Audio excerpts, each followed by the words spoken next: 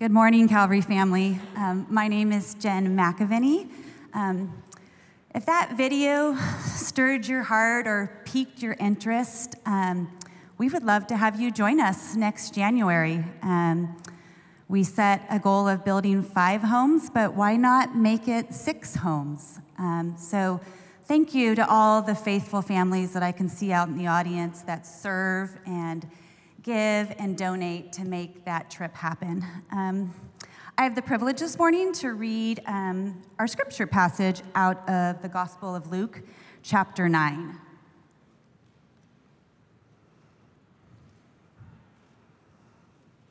When Herod Antipas, the ruler of Galilee, heard about everything Jesus was doing, he was puzzled.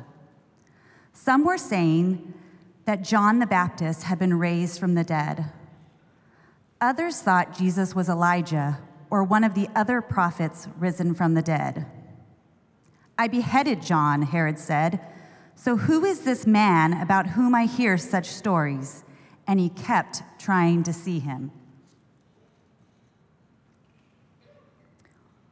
One day, Jesus left the crowds to pray alone. Only his disciples were with him, and he asked them, "Who do people say I am?" "Well," they replied, "some say John the Baptist, some say Elijah, and others say you are one of the other ancient prophets risen from the dead." Then he asked them, "But who do you say I am?" Peter replied, "You are the Messiah sent from God."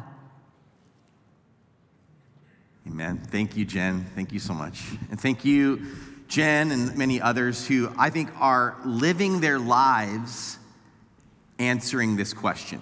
The way they live their lives is answering the question of who do you say that I am? That belief in Jesus is about how we live. And so there's this question, who is this? Who is this? That's what this whole series that we're going through right now is all about. Who is this? This person that's doing all these sort of wild and crazy things. They're hearing stories about miracles. They're hearing stories about people maybe even being raised from the dead. And they're just wondering, who is this person that could be doing all of this? And so people are asking, like, who is this guy? What's he about? From the lowliest of the low to the most powerful in the kingdom, they're all wondering. But Jesus turns to them and says, "Who do you say I am? Who do you say that I am?" What's your answer to this question? And that's what's so important. But let's look at the way a few people in this video from the Alpha Course, the way a few people would try to answer this question these days. Oh boy. Oh boy. That's a tough one. Who would I say that Jesus is? I think it's likely he existed as a person. The only human who ever lived a perfect life. Was he a carpenter? He was a carpenter. Yeah. He was a good guy. Yeah, and he's also like a picture of ideality, like a picture of work, a picture of extending care, a picture of love. And as far as that's concerned, I would want to mirror him. I think he was clearly an illuminated man. I think he changed the course, in a way, of humanity. Almost like a link between all religions. I think what's remarkable about Jesus being one with God is that he would associate with us. The magic of it isn't important to me, but the fact that he was kind of a real guy who existed and had a following and like died for those beliefs and that those causes of like treat others as you would want to be treated, that sort of thing. That's the important thing to me. So, I mean, he was definitely tapped into something. I think he was tapped into the core of what a lot of religions and spirituality kind of revolves around.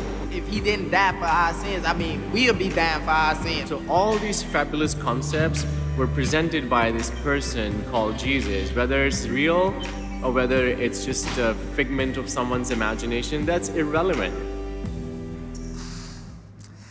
So you can see here that people were just as confused back in the first century as we are today, and vice versa. We're just as confused today as people were in the first century, of wondering, who in the world is this guy? And what's his impact? We see that he's making some sort of like stir in the world and back then, and maybe that's kind of even how people feel now. Like we sort of know about this guy Jesus, but who is he really? And so it's a very, very, very important question. And the disciples had the same answer to the question of, who do people say that I am? They had the same answer as Herod's advisors were telling Herod. Herod is this is Herod Antipas, who's one of these descendants of Herod the Great, who's this ruler in this region around Galilee. And so this guy, this sort of local regional ruler, he has this wondering about what's going on. So you've got disciples that are hanging out with Jesus, you've got crowds that are seeing what's going on, but then you have these rulers of the day that are asking, what's the deal with this guy? And Herod even is like, I already killed that John the Baptist guy because he was bugging me and making a stir in my area. And now you've got this guy, I thought I got rid of this guy. Maybe he just he's killed the wrong guy even or something, where he's realizing this, I don't like this guy necessarily because of all of the attention that he is getting, but he doesn't really know who Jesus is. But this question is so critical and important for all of us to recognize and understand of how would we answer this question? Because we can't avoid the real question by focusing on what other people think. Because you see where Jesus is kind of playing with the disciples a little bit, right? He's like, so who do people say that I am, right? And just kind of getting some broad answers. And they're probably answering like, oh yeah, they're saying all this. You're like a prophet. You're somebody that's come back from the dead. John the Baptist come back from the dead. You're just going to be this great teacher in our land. And he sets them up because then he turns it on them, right? Who do you say I am? That's the key. That's the key question for all of us. Who do you say Jesus is? How do you answer this question from Jesus himself? Who do you say that I am? Because Jesus cares more about that than he cares about what other people say. The thing is with these sorts of questions, and it's really difficult in our world today for a lot of people to get this, but there is objective truth that this question has a very specific and right answer. There is a wrong answer, okay? That there is an objective truth about what something is or who someone is. In this way that this table here is a table and it's what does what tables do and it stands there and holds things and whatever. That's a table, right?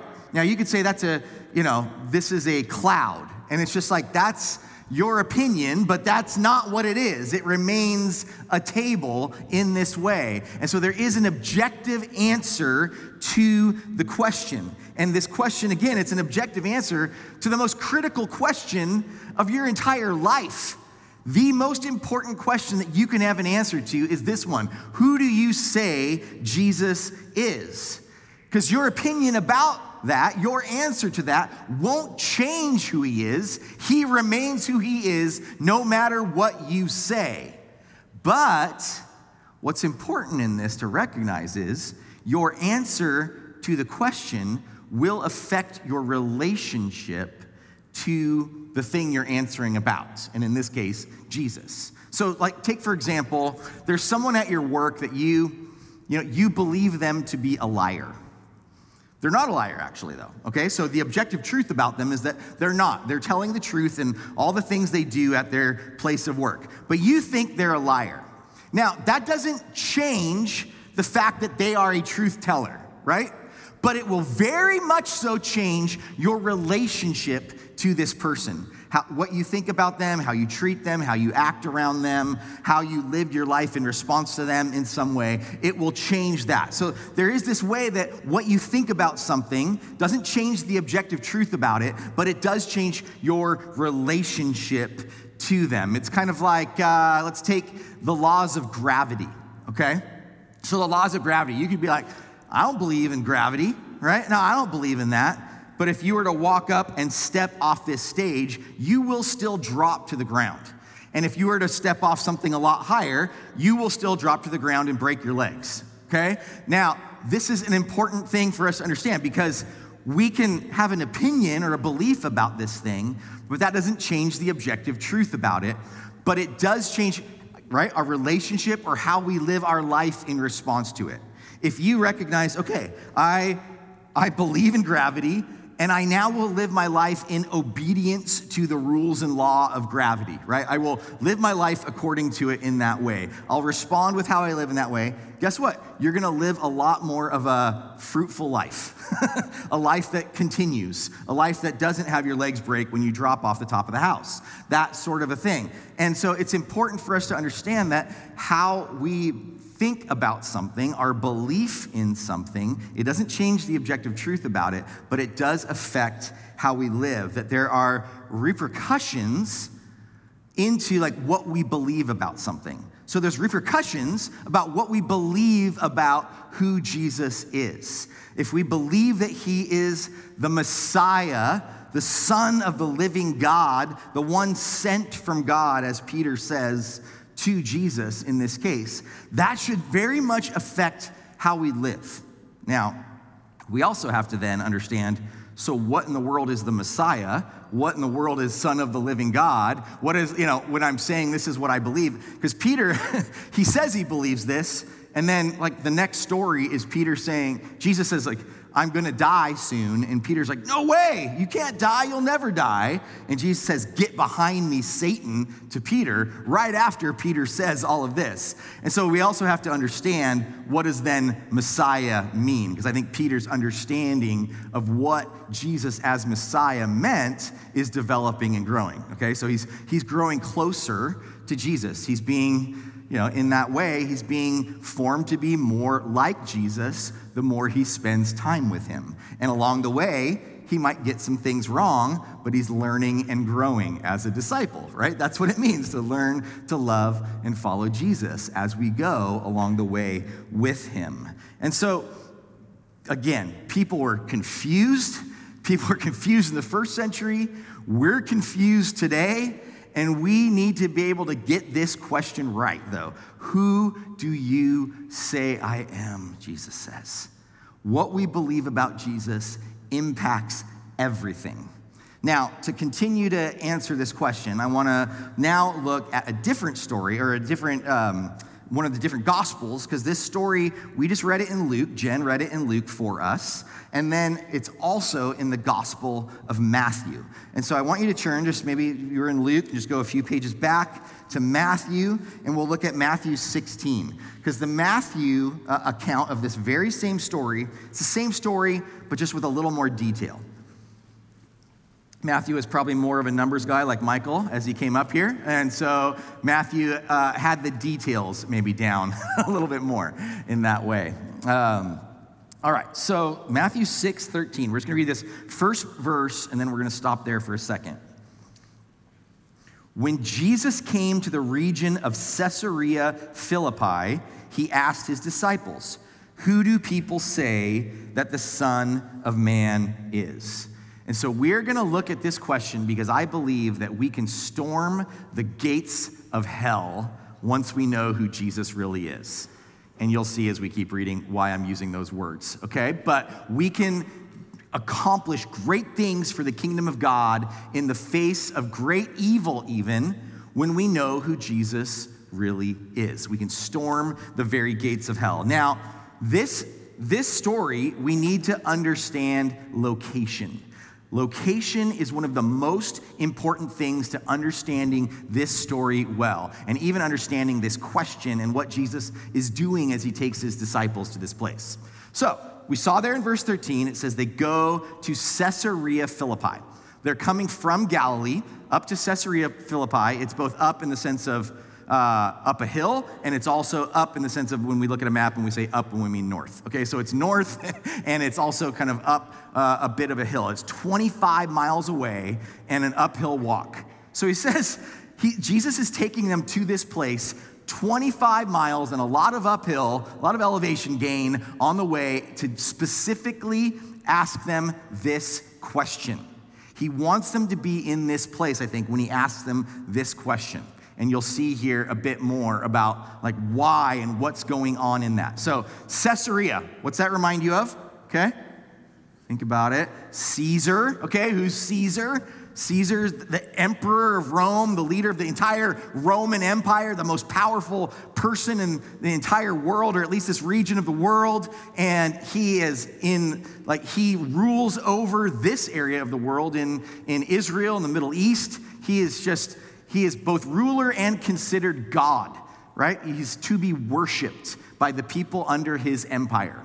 And then Caesarea Philippi, another one of Herod's descendants, Herod Philip, who is the ruler in this area. So Antipas is a little farther south, and then Philip is this ruler a little farther north in this region. And so they name it the city after Caesar, a little bit of, trying to kiss up a bit, right? So you want to name your city after Caesar, and then you name it after yourself as well. And so that's what's going on with Caesarea Philippi, and that means, this is a Roman city, okay? So it's a Roman city.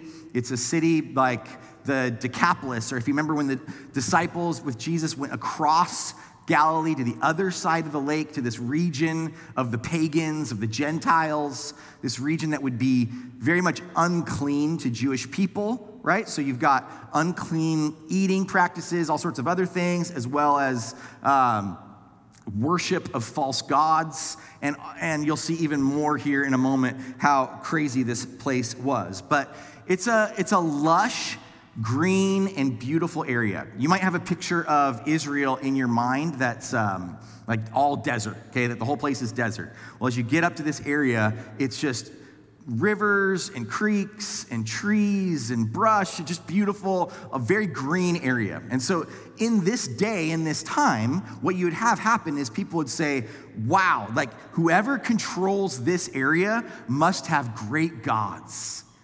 They've got all the water they need. They've got all that they need to grow their crops. That they have these beautiful cities that are brought in by the Romans. They must have great gods. Yahweh God was great in the desert, but does he have that same kind of power in this place? They would worship there, like in Old Testament times. I'll show you a picture of this spot here where they are. And you can see this creek at the bottom that's springing forth here. This is the very beginnings of the Jordan River, where the Jordan River is bubbling, it's beginning and bubbling up out of the ground, and then it's going to flow south into the Sea of Galilee, which I just say is the wider part of the Jordan River, and then it goes back narrower again, and then keeps going down to the Dead Sea. And so you've got the beginnings of it there, and then you have this crazy rock face and this cave. And so you can see all that, but then in more of the Old Testament times, there was likely what were called high places. So up above the top of this cliff, they'd say a high place with idols or Asherah poles, or these idols to the gods of Asherah and Baal. These were fertility gods of that day, gods that would be said to bring fertility to the soil and fertility to the people, that these were gods that were gods of rain and storms and things like that. And so they would worship these gods in this place.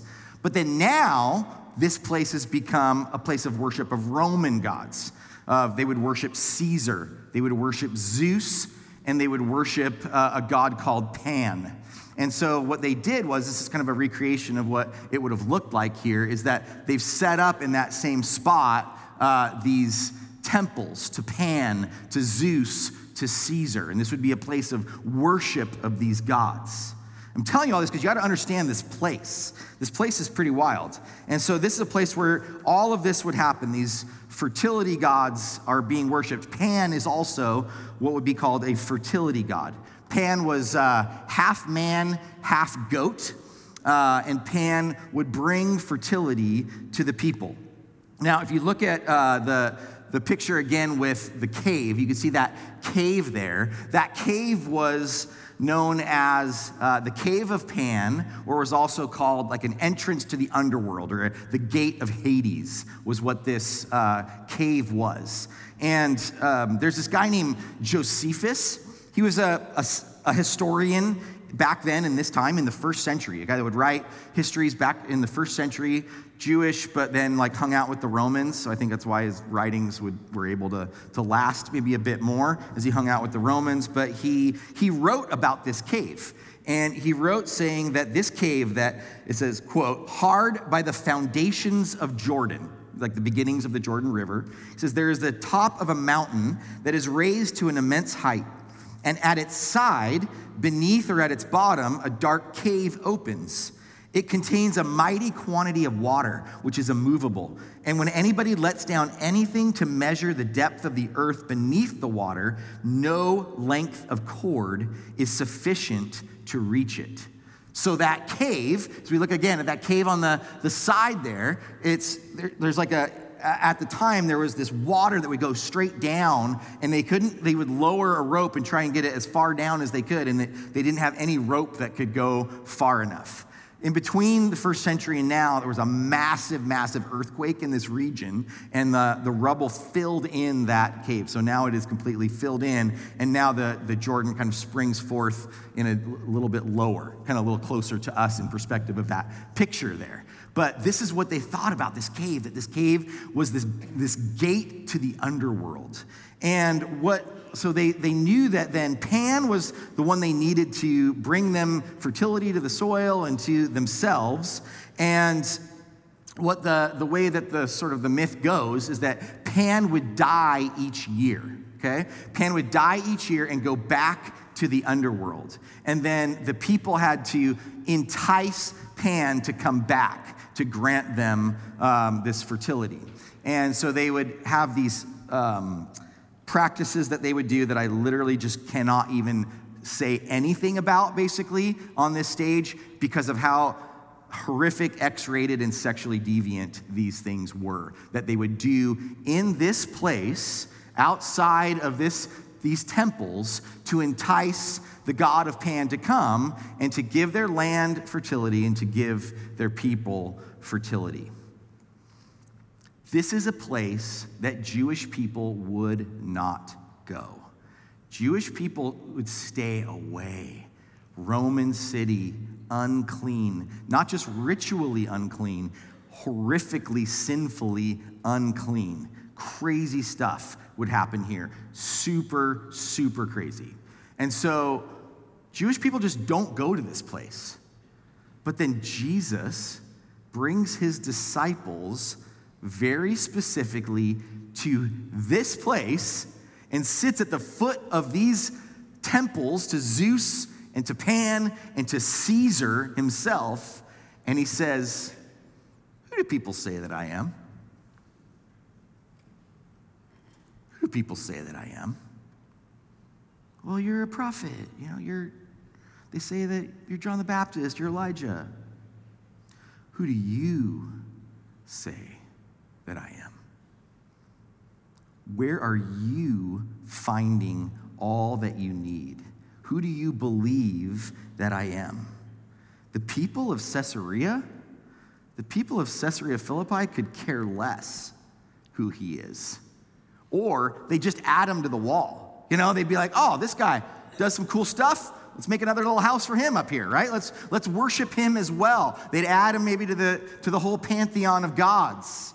Who do you say that I am? Jesus is saying, that is not the answer. I'm not an add-on. I'm not another one for your wall. Who do you say that I am? And so let's continue to read, and we'll be reminded of what the answer is and what Peter says.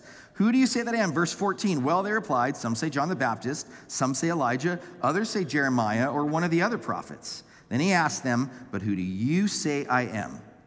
Simon Peter answered, you are the Messiah, the Son of the living God. Jesus replied, you are blessed, Simon, son of John, because my Father in heaven has revealed this to you.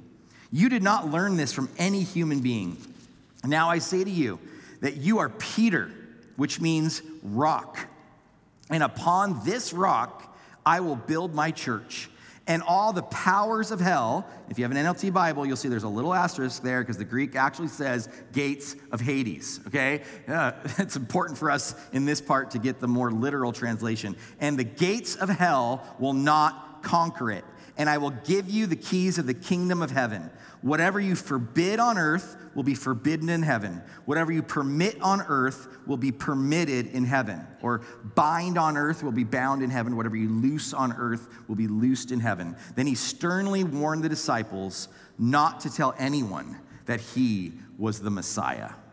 So they've seen all his great deeds, and Peter answers basically, you're it. You're the Messiah. You're the one we've been waiting for. You're the chosen one. You're the one that's supposed to come and save us. Now, does Peter understand what that means? As we've said, I don't know. I don't think he fully does understand all of what that means to say he is the Messiah, but he's on the right track. And Jesus says, God's given you that answer. You're answering that because God's giving you that. And that is awesome. And guess what, Peter? I'm changing it was Simon. Simon, I'm changing your name to Peter. Now your name is Peter, which means rock. And so here at this place at Caesarea Philippi, Jesus says, I don't want you hiding from evil. Let me take you to the place that's the most evil I can think of, and I will tell you now that you as my followers, we are going to storm the gates of hell. And that doesn't mean going and slaying the infidel, okay? That's not what we're talking about. What we're talking about is then taking the love of Jesus, taking that love and message of the gospel of the kingdom of Jesus, and that is going to change everything, even these most dark places. This gospel will not stop in the darkest of places. The disciples end up going, most of them, head north of Israel into Asia Minor, modern-day Turkey, that was just all Roman cities, and they're going from Roman city to Roman city to Roman city, and then all the way to Rome with the gospel of Jesus Christ. And the gates of hell could not prevail against it. And so we are sent out in that same way. We are sent out to say, doesn't matter what kind of evil would come up against us. It doesn't matter how hopeless it would seem that the gospel would be to an evil culture. The power and love of Jesus will prevail. The power and love and the grace of Christ can go into the darkest of places and not be stopped. That is our hope, that is our prayer, and that is then how we should live. That this gate cannot come against it. But also just like a point of interest here. Okay, so upon this rock, I will build my church. There's a few options for the answer to this question. You think like, what is the rock? Okay, what's the rock? Upon what rock? Maybe you would think really immediately of, well, it just says right there, Peter's name is changed to Rock. So upon this rock, I'll build my church. That's definitely like the Roman Catholic Church's answer as the first pope and all that. That's like how we get to this, right? And so then that's an option. Well, then Peter, the guy who's called Rock, he writes in 1 Peter 2 and says, Jesus is the cornerstone, Jesus is the rock. He writes and calls Jesus Rock. Okay, well, Jesus is there. Is it Jesus? Or is it this giant rock in the background? Maybe it's that, right? We've got 3 rocks. Which one are we going to choose? You could do it like, the easy answer might be, D, all of the above. but at the same time, I really tend to think it's the rock in the background. It's the rock that they're sitting next to. Hey, guess what, guys? Upon this rock of evil deeds and even these gods, even Caesar himself, upon this rock I will build my church, because nothing can stop the mission of Jesus in the world. It might seem hopeless against the Roman Empire. You feel hopeless against culture that comes against Christ in this day and age. But again, our mission and our goal is not to change a godless culture to moral. You hear that? Our mission is not to change a godless culture to share Christian morality. Our mission is for the name of Jesus to be proclaimed and for people to be able to answer, who do you say I am? I believe, Jesus, you are God himself, the creator of the universe. You are Savior and you are Lord. You are the King of Kings, the Prince of Peace. You are everything, God. That's the answer. That's the answer to the question. I see that clap over there. Thank you. And that's true. Like, we got to believe, we got to think like nothing can stop that mission. Nothing of what we feel so hopeless in the midst of like the darkness of our day. But sometimes I feel more hopeless in the strategy of Christians out there to go try and make people moral, or to have some sort of like, we're gonna change the politics of America or something, and that's what matters. What matters is the gospel of the good news of Jesus. That's our mission, that's our call, and the gates of hell cannot stop it. And so let's get on board with that mission, and let's go and live our lives in a way that answers the question with how we live. May how we live answer the question of who we say Jesus is. Because we can say that we claim Christ, but then we treat Jesus like the great suggester, right? A good teacher. He's got some stuff that we should maybe, I'm gonna think about that. That's deep, man. I'm gonna think about that. We'll see, I might apply one of 6 things to my life. But, it's good, right? That's kind of sometimes the way we live. But do we live in full submission? If he is King of Kings, Lord of Lords, creator of the universe, Savior, are we living in such a way that bears the repercussions of that? Is it living in that way as Peter then ended up living, radically sold out for the gospel, radically knowing that only the grace of God can save, not our good works, but our hope is found in Jesus alone, the source of all hope. And so let's live it. Let's live our lives to answer that question. So I'd even ask you, just this weird little hypothetical situation to consider this. What if you, there's just this thing that all of a sudden the way the world was going to work now, like some sort of sci-fi novel or something. What if you involuntarily, if someone said, who do you say Jesus is, you would involuntarily just take on a physical posture that would reveal your heart's true answer? What if that's just how the world worked all of a sudden? And then somebody just says, who do you think Jesus is? And then it's boom, you're just on your knees, right? Or something like that, or boom, your hands are up. Or, who do you say Jesus is? And you're arms folded, turn away. Whatever physical posture that would be. That'd be scary to go to church with that happening. And you're around here. And I don't want to put that kind of fear, but what I want to put is just when you think about what would happen if someone asked you that question in a world where that would occur, what would happen to you? Take a moment.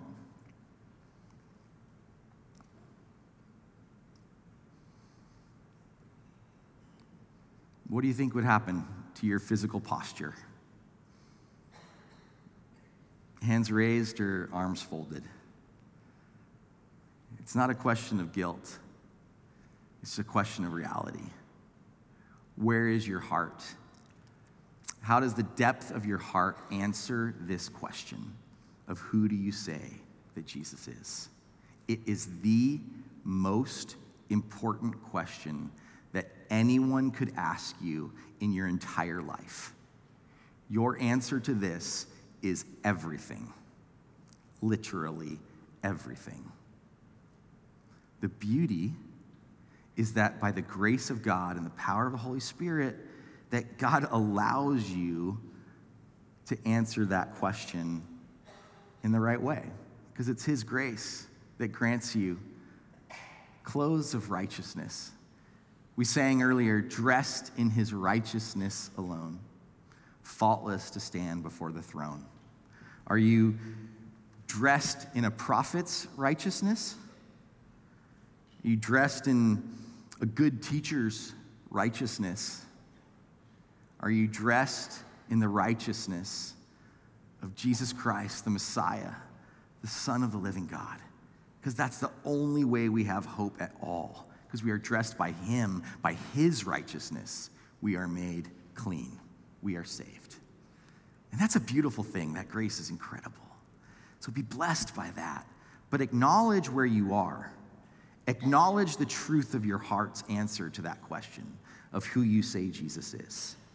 And so we are going to go into a time of worship through singing again, but it's also going to be a time of response and prayer. And so I'll ask leaders, whoever would want to do that, to come to our prayer points to be able to be available for praying with. And I'd love for you just to come during this couple songs, if you'd like just to pray in some way to receive the power and grace needed to live in dependence on Jesus as Lord. How you would answer that question. You want to pray to receive Christ as Savior, as Lord. Maybe right now you think, you know what? I don't know what my physical posture would be.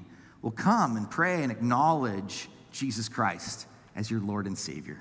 That's my prayer for you. It is literally the most important thing you could do in your entire life, is answer that question for the first time in this way. Let's pray.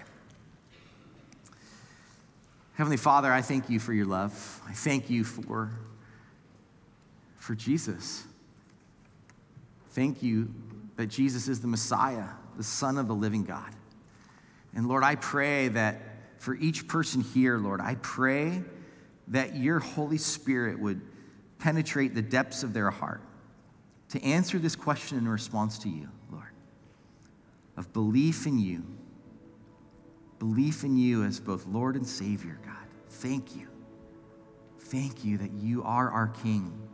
And thank you that while we are still sinners, imperfect, unclean, you died for us to make us perfect and clean, God. And so, Lord, we believe that. We believe that you died and rose again. We trust in you for our eternity. In Jesus' name we pray. Amen.